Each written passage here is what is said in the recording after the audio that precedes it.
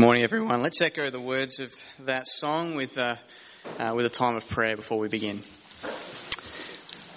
Lord, we pray that you would speak to us now as we open your word. May your Spirit humble our hearts. May you illuminate our minds to understand these truths that we read and the wonders that we see in this passage. May you convict us where we need convicting. May you encourage us where we need encouragement. And may you be glorified through our time together this morning. In Jesus' name we pray. Amen. Well, please open your Bibles to Mark chapter 3. And we're going to begin our time together by reading verses 20 to 35. Then he went home, as Jesus, and the crowd gathered again so that they could not even eat. And when his family heard it, they went out to seize him, for they were saying, he is out of his mind. And the scribes who came down from Jerusalem were saying, he is possessed by Beelzebul, and by the prince of demons he casts out demons. And he called them to him and said to them in parables, how can Satan cast out Satan? If a kingdom is divided against itself, that kingdom cannot stand. And if a house is divided against itself, that house will not be able to stand. And if Satan has risen up against himself and is divided, he cannot stand, but is coming to an end. But no one can enter a strong man's house and plunder his goods unless he first binds the strong man. Then indeed he may plunder his house. Truly I say to you, all sins will be forgiven the children of man, and whatever blasphemies they utter. But whoever blasphemes against the Holy Spirit never has forgiveness, but is guilty of an eternal sin. For they were saying, he has an unclean spirit. And his mother and his brothers came, and standing outside they sent to him and called him. And a crowd was sitting around him, and they said to him, your mother and your brothers are outside seeking you. And he answered them, who are my mother and my brothers? And looking about at those who sat around him, he said, here are my mother and my brothers. For whoever does the will of God, he is my brother and sister and mother. Well, in this section of Scripture, we see various responses to Jesus. 2 weeks ago, when we were looking at this passage, we specifically saw the response of the scribes. They knew who Jesus was. They understood what he was doing, and instead of responding to him with submission, they tried to discredit him by claiming that he was in league with Satan. This brought about a scathing rebuke from Jesus, and attributing the works of the Holy Spirit to the devil, these men were committing the unforgivable sin, which is truly significant considering that Jesus declared all other sin could be forgiven. There's a lot of blaspheming of Christ that goes on in our world today, but the majority of this is out of ignorance. Even the Apostle Paul could write in 1 Timothy chapter 1 verse 13, though formerly I was a blasphemer, persecutor and insolent opponent, I received mercy because I had acted ignorantly in unbelief. Now, if ignorance is not repented of, it's still going to lead a person straight to hell. However, this is something altogether different from what the scribes were doing. The scribes knew Jesus was from God, and they intentionally said he was of the devil. But the sin of ignorance is what Jesus' family were guilty of when they tried to seize him, thinking Jesus was out of his mind. They did not believe him, and that was a problem. That's the problem that all people face who remain outside of union with Christ. It was a problem we faced before, by God's grace, he brought us to himself. Now, when we say it's a sin of ignorance, it doesn't mean that it's still not rebellion against God. All sin is lawlessness, and all sinners are enemies against God. But again, this is not the same as purposefully equating the Holy Spirit's work to that of the devil's. If you are disparaging the one whose job it is to give testimony to Christ, then you have shut the door to the only means of forgiveness. Well, Jesus' family are introduced in verse 21, and then they're reintroduced in verse 31 after the interlude with the scribes. And it's a technique that Mark uses several times in his writing, and it's technically known as the Markan sandwich, showing that all these events are to be understood together. Now, Matthew tells us that the conversation with the scribes and the Pharisees went somewhat further than Mark records. In Matthew chapter 12, there are another 13 verses of Jesus condemning their actions before he responds to the visit of his family. One of the things Jesus says to the religious leaders that Matthew records is that they will be given the sign of the prophet Jonah. And in this he prophesied about his death and resurrection. I mention this now because on Palm Sunday we'll specifically deal with that text. Meanwhile, Mark has simply felt he's said enough to illustrate the callousness of the religious leaders. So now we come this morning to focus on the discussion that takes place concerning Jesus' family. It's an important text because it gets to the heart of what it means to be a Christian. It gets to the heart of Christian discipleship. So today's sermon is entitled The Spiritual Family of Christ, because in Mark 3, verses 31 to 35, which is our focus this morning, we'll see the clarity Jesus expresses regarding how sinners may be united to the Holy One of God. Well, the first thing we see in this text is an admonishment. Jesus admonishes his earthly family.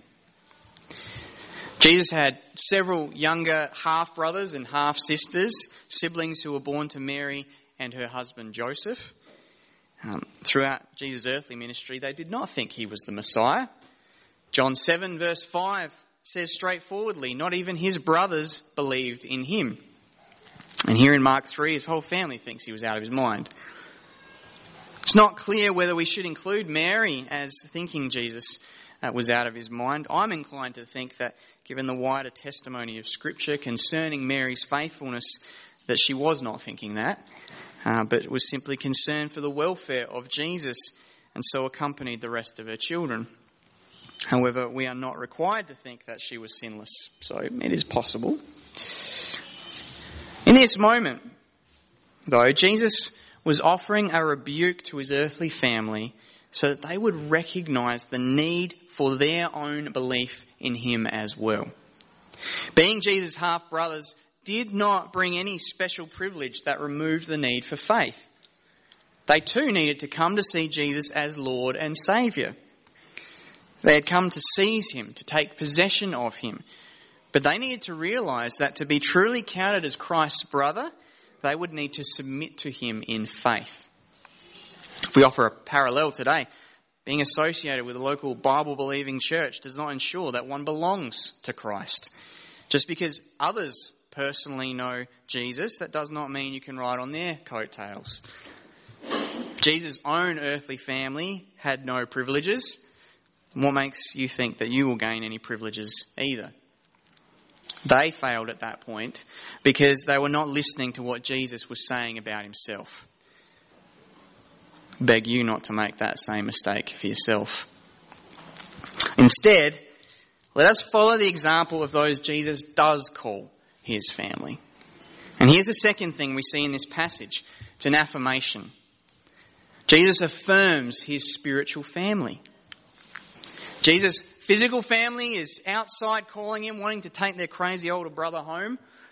But inside, Jesus looks at the people sitting before him and says, "This is my family." What's the difference?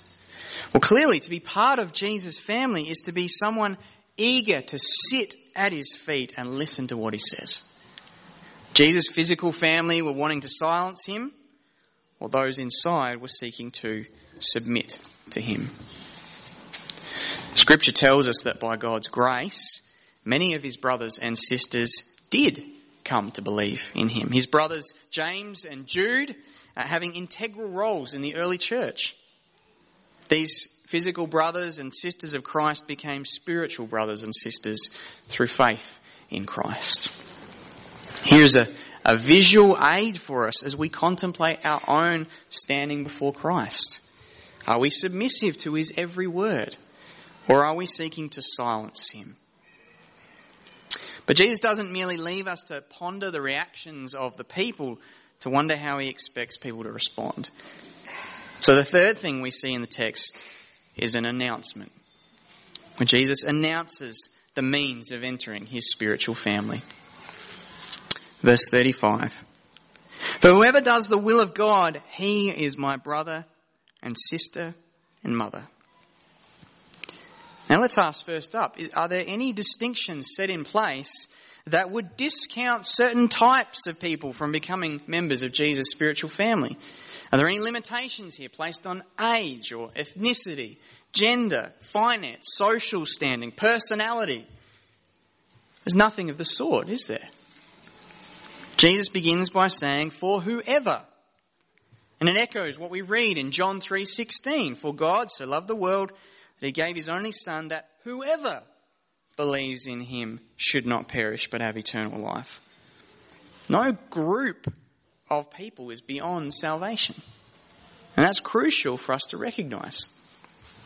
But while no one is considered ineligible based on who they are, there is one condition that people must meet if they wish to be part of Jesus' family. They must do the will of God. Now, what does it mean to do the will of God? If this is the means of becoming a member of Jesus' spiritual family, then we want to make sure we understand him correctly. Get this wrong and we'll end up missing out. And we don't want that. So let's think about this for a moment. Jesus was speaking to Jews. These were people who had been given the revealed will of God in the writings of the Old Testament, which at that time was simply known as the Scriptures because there was no New Testament. The Old Testament puts forth two important things. First, the Old Testament explains just how far short of the glory of God sinful man has fallen. The recalling of people's constant failures to obey God are aimed at bringing people to an end of themselves. Brings people to the point of understanding that the only way to be saved is to call out for God's mercy. That's what the Jews missed when they read the Scriptures. They falsely believed they could follow God's law and earn their standing before him. But the law, when correctly understood, simply shone a light on their inability to do anything about their situation. To do God's will is thus to relinquish our efforts to earn a right standing before him, because it is never going to happen in our own strength. And yet, secondly, the Old Testament is a book of promise. Because when understood correctly, it not only points out people's need of salvation, but promises that God will bring a Saviour. For those living before Christ, it meant trusting in the promises of God and what he would do. But now that Christ has arrived, it means trusting in him. To do the will of God is to trust in the Saviour that God has sent. It means to trust in Jesus Christ as Lord and Saviour. It means to listen to Jesus' words and follow him. Listen again to John 3:16. For God so loved the world that he gave his only Son, that whoever believes in him should not perish but have eternal life. Later in John 17, Jesus prayed this: Father, the hour has come. Glorify your Son, that the Son may glorify you, since you have given him authority over all flesh to give eternal life to all whom you have given him. And this is eternal life, that they know you, the only true God, and Jesus Christ, whom you have sent. To have eternal life is to know Jesus. If you are still relying upon your own ability to stand before God, then I call upon you today to dispense with that foolishness and come to the Saviour. So many people think that God will accept them because they've lived a good life, because they aren't as bad as the person next to them, or whatever reasons they conjure up to justify why God should be happy to have them in his presence. And that's to misunderstand the infinite holiness of God and the infinite sinfulness of man. Now, we must delve even further into the matter of doing the will of God, because many people also think that making a profession of faith in Christ is all that it involves. Once that's done, once those magic words have been uttered, you're covered for life, so you can just go on your merry way. But Jesus shows that's simply not true. Matthew 7:21, Jesus declared, "Not everyone who says to me, 'Lord, Lord,' will enter the kingdom of heaven, but the one who does the will of my Father who is in heaven." It means nothing to call Jesus Lord if we fail to live under his lordship. At the end of the Sermon on the Mount, Jesus gives the illustration of the wise and foolish builders. He says in chapter 7, verse 24, "Everyone then who hears these words of mine and does them will be like a wise man who built his house on the rock." Verse 26, "And everyone who hears these words of mine and does not do them will be like a foolish man who built his house on the sand." When Jesus was later transfigured, showing his true glory to some of his disciples, the Father spoke from out of the cloud declaring, "This is my beloved Son, listen to him." It's Mark 9, verse 7. In Matthew 28, Jesus says that the church's mission is to go and make disciples, teaching them to observe all that I have commanded you. Teaching people to observe the scriptures is often met nowadays with a sense of disdain. People don't think that's the role of preachers anymore, certainly not the role of the church. Last month, Albert Mohler, some of you might know that name, he's the president of the Southern Baptist Theological Seminary in the US, a well-known evangelical. He wrote an article entitled, "To be cool or to be a church? That is the question." He was responding to a situation in which churches were being ambiguous on their stance regarding LGBT issues in order that they could maintain acceptance by the culture. He said this, and I quote, "Discipleship to Christ makes objective demands on conduct, virtue, and morality. God revealed in Holy Scripture his commands to his people, and God calls his children to live in obedience to his commands and statutes. Moreover, as the Apostle John wrote, 'For this is the love of God, that we keep his commandments.' Where you find a church, you find a community of believers striving for holy obedience to God. Conversely, a church that doesn't tell people how to live in obedience to Christ isn't a church at all." End quote. Now, he can make such a statement because the scriptures make clear the need for obedience to God's word. He didn't pull that from nowhere. Luke 11, verses 27 to 28. As Jesus said these things, a woman in the crowd raised her voice and said to him, "Blessed is the womb that bore you and the breasts at which you were nursed." But he said, "Blessed rather are those who hear the word of God and keep it." John 8:31. So Jesus said to the Jews who had believed him, "If you abide in my word, you are truly my disciples." John 14, verse 15. Jesus said, "If you love me, you will keep my commandments." 1 John chapter 2, verses 3 to 5, the apostle said this, "And by this we know that we have come to know him if we keep his commandments. Whoever says, 'I know him,' but does not keep his commandments is a liar, and the truth is not in him. But whoever keeps his word, in him truly the love of God is perfected. By this we may know that we are in him." Now we could go on and on, but the point is clear. To do the will of God is to trust in Christ, listen to his words, and obey his words. And that doesn't simply mean the red letters, but all his words, for all scripture is breathed out by God.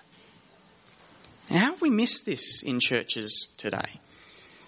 Many affirm what the Bible teaches about salvation being by grace alone, and fail to understand the Bible's teaching that a sinner saved by grace is then empowered by grace to live for Christ. We've talked about carnal Christianity, that movement that came out of the 80s, which people taught that you could be saved by Christ but didn't have to come under his lordship till much later, if at all. But if a person is not living for Christ, then there is no reason to think they have been saved by Christ. How did we get here? I think part of the reason is what Albert Mohler has spoken of in other places, where he's given a distinction between thick Christianity and thin Christianity. In the 1970s, 1980s, with the rise of the church growth movement, the seeker-sensitive movement, these things proposed that the world was not interested in Bible exposition, that it was just going to bore people, and so it would need to be gotten rid of. And what was it replaced with? Well, going and finding out sinners' needs and then preaching pithy, practical, superficial talks in order to church the unchurched. But that way of thinking captured the minds of Christians, and the result, and you can read about this in many places, is that the last 40 years or so there is a dearth of understanding regarding the truths of Scripture.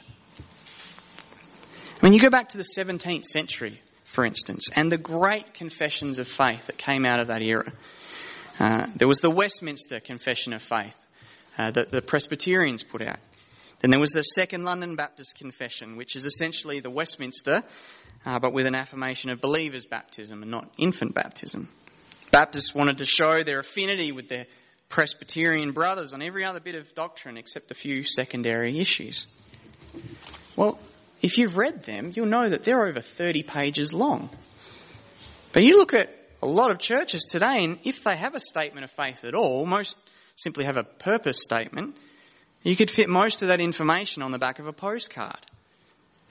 We've moved, and we need to understand this, we've moved from a thick, robust Christianity to an era of thin Christianity.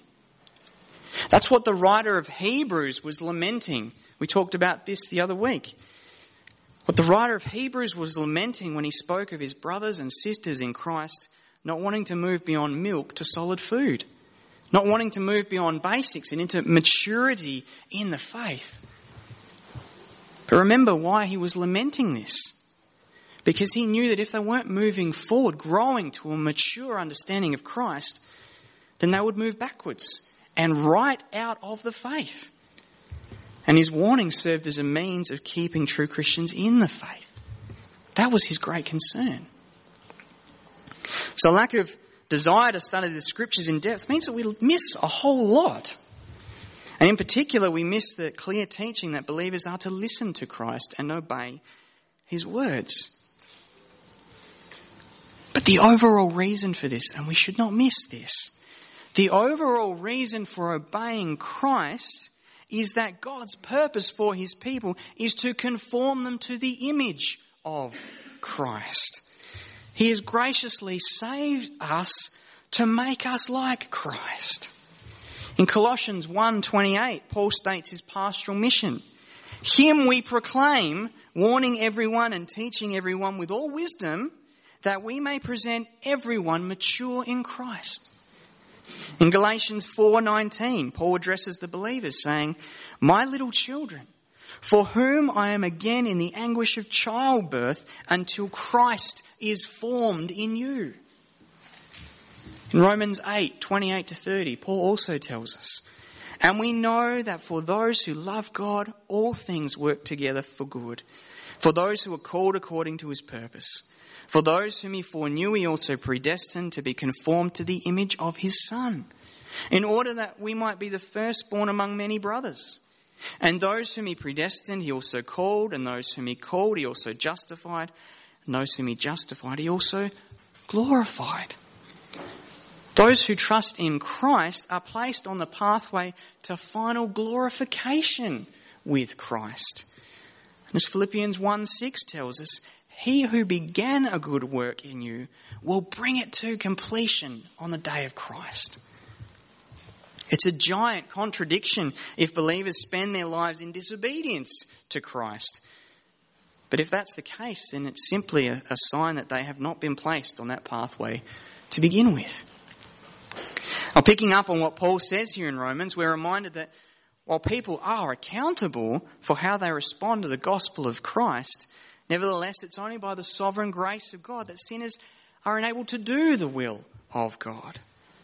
Without the regenerating work of the Spirit, sinners would never choose to follow God's will.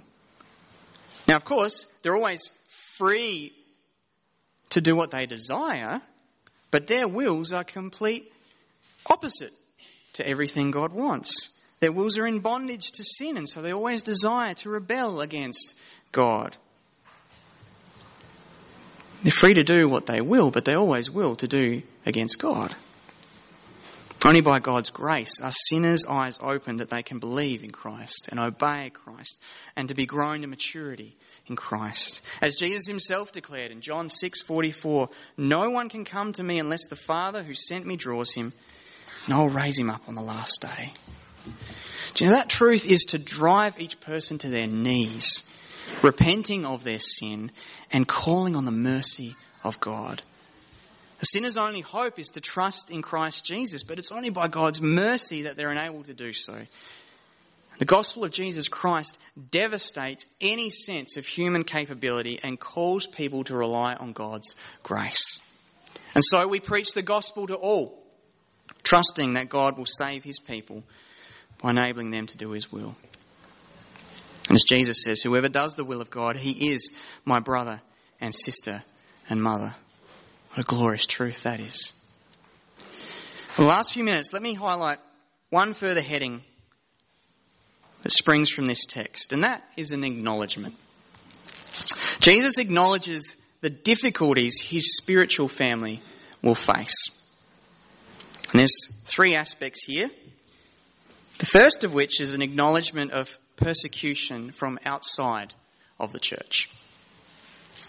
The different responses to Christ show that this is the case.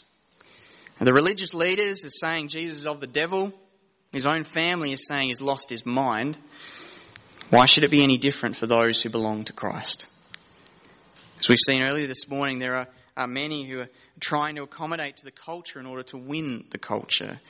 They'll dull down doctrine so as not to be considered offensive. But while we should never aim to be offensive in the way we present the gospel in and of itself is offensive.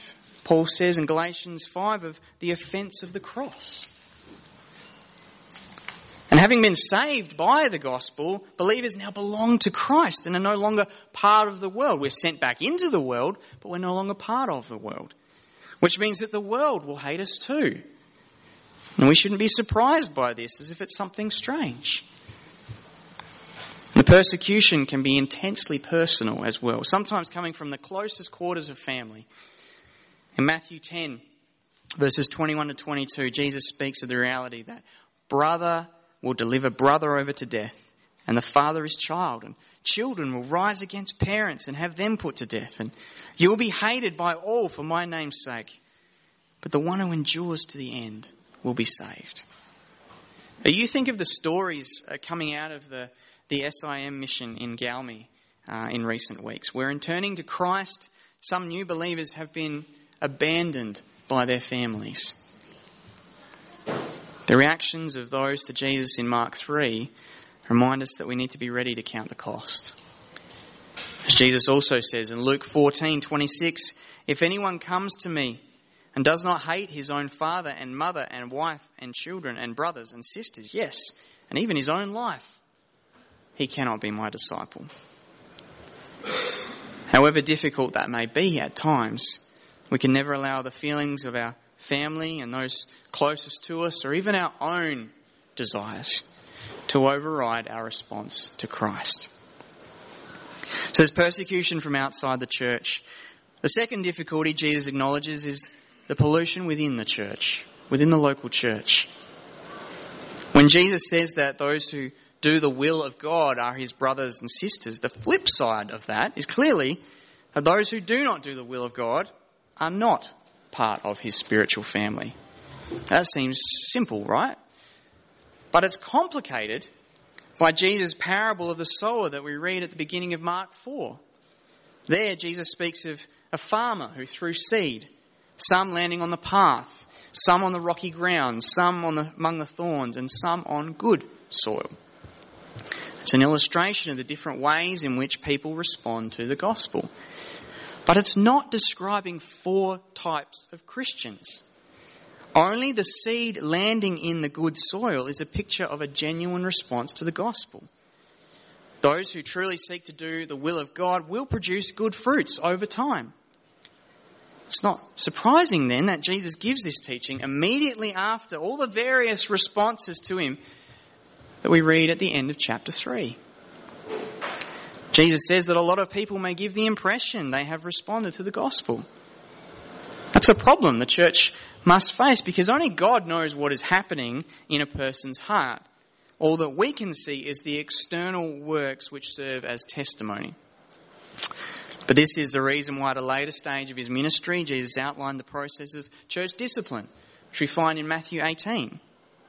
If people within the church are acting in sin, then church discipline will act to bring true believers to a state of repentance. It's an act of love to bring them to repentance. For others who refuse to repent, they are removed from the church altogether, says Jesus. Because the church, as the bride of Christ, is to visually demonstrate the holiness of God. As well as this, Jesus and many other New Testament writers warn that false teachers will arise from within the church, and that those doing the will of God should be extremely wary of them, lest they themselves be deceived. Listen to the Apostle John. 2 John, verses 9 to 11. Everyone who goes on ahead and does not abide in the teaching of Christ does not have God. Whoever abides in the teaching has both the Father and the Son. If anyone comes to you and does not bring this teaching, do not receive him into your house or give him any greeting, for whoever greets him takes part in his wicked works. Now that's coming from the apostle of love. And it's crystal clear, right? Nothing ambiguous about that. Unfortunately, the stark reality of John's words here are often misunderstood when we think about unity. We forget what Paul says in Galatians 5:9, that a little leaven leavens the whole lump. That a little false teaching spreads like yeast in a batch of dough. And it's a lesson the church has had to keep learning repeatedly. Let me give you one of the most famous examples. In March 1887, the Prince of Preachers, the great English Baptist pastor Charles Haddon Spurgeon, he began what came to be known as the downgrade controversy.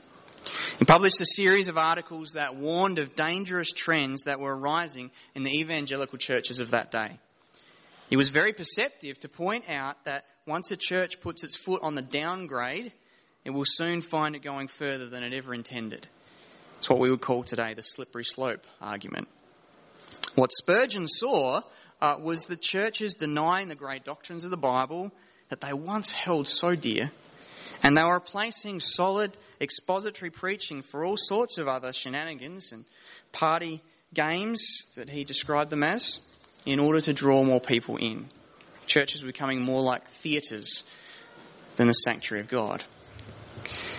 In the third article that he wrote, dated August 1897, Spurgeon said this, and I quote, "It now becomes a serious question how far those who abide by the faith once delivered to the saints should fraternise with those who have turned aside to another gospel. Christian love has its claims, and divisions are to be shunned as grievous evils. But how far are we justified in being in confederacy with those who are departing from the truth? It's a difficult question to answer so as to keep the balance of the duties. For the present, it behooves believers to be cautious, lest they lend their support and countenance to the betrayers of the Lord. It's one thing to overleap all boundaries of denominational restriction for truth's sake. This we hope all godly men will do more and more. It's quite another policy which would urge us to subordinate the maintenance of truth to denominational prosperity and unity. Numbers of easy-minded people wink at error, so long as it is committed by a clever man and a good-natured brother who has so many fine points about him. Let each believer judge for himself, but for our part, we have put on a few fresh bolts to our door, and we have given orders to keep the chain up. For, under colour of begging the friendship of the servant, there are those about who aim at robbing the master." End quote. Spurgeon was saying that unity is a precious, precious thing. But this unity must be in biblical truth. And there were those claiming to be Christian churches who were clearly opposing the will of God. Now, he could see this everywhere he looked, but his major concern was within his own denomination. Unfortunately, despite his pleas for the matter to be addressed, it fell on deaf ears. And so on October 28, 1887, Spurgeon wrote to the English Baptist Union announcing his immediate withdrawal. Now, in January the following year, 1888, the Baptist Union Council met and voted to accept Spurgeon's withdrawal. But the immediate next thing on the agenda was to censure Charles Haddon Spurgeon. Spurgeon led the biggest Baptist church in England at the time. He was one of the most respected and revered figures in the church of that day. But only 5 men out of almost 100 voted against the censure. Spurgeon died in January 1892 at the age of 57, and those last few years were painful, knowing that many friends, colleagues and students had turned against him. But he never regretted his stand for the truth. He knew that those who did the will of God belonged to Christ. They were brothers and sisters in Christ. And he was willing to protect his flock from those who did otherwise, regardless of the personal cost to himself. The spiritual family of Christ is going to face this battle in every era until Christ returns. And so may we be found faithful to Christ in the battles that befall us. But let's not end on that. Because there's a third aspect we also need to draw out of this passage. And this is what we'll finish on. While Jesus acknowledges the persecution, pollution as things that churches need to be aware of, he also has a tremendous promise. For whoever does the will of God, he is my brother and sister and mother. Despite the difficulties we face in this life, as tough as they may be, we have the promise that in following the will of God, we are counted as members of Christ's spiritual family. And no difficulty could ever separate a believer from Christ. In John 10:27-28, Jesus says, "My sheep hear my voice, and I know them, and they follow me. I give them eternal life, and they will never perish, and no one will snatch them out of my hand." No one. But one of the amazing blessings of having Christ as our brother is that we gain other brothers and sisters who are also in Christ. Listen to what Jesus says in Mark 10:29-30. "Truly I say to you, there is no one who has left house or brothers or sisters or mother or father or children or lands for my sake and for the gospel who will not receive 100-fold now in this time, houses and brothers and sisters and mothers and children and lands, with persecutions, and in the age to come, eternal life." So when God saves us, he saves us into the body of Christ. This may cost us our biological family, but we then gain a spiritual family united together in the glorious gospel of our Lord Jesus Christ. A wonder that we will experience for all eternity. Jesus declared, "Whoever does the will of God, he is my brother and sister and mother." Let me close with the prayer of the Apostle Paul in Ephesians 3. It's a prayer for spiritual strength, that believers may continue to submit to the Lordship of Jesus Christ and to do the will of God. Let these words be my prayer for us this morning. "I bow my knees before the Father, from whom every family in heaven and on earth is named, that according to the riches of his glory he may grant you to be strengthened with power through his Spirit in your inner being, so that Christ may dwell in your hearts through faith, that you, being rooted and grounded in love, may have strength to comprehend with all the saints what is the breadth and length and height and depth, and to know the love of Christ that surpasses knowledge, that you may be filled with all the fullness of God." Amen.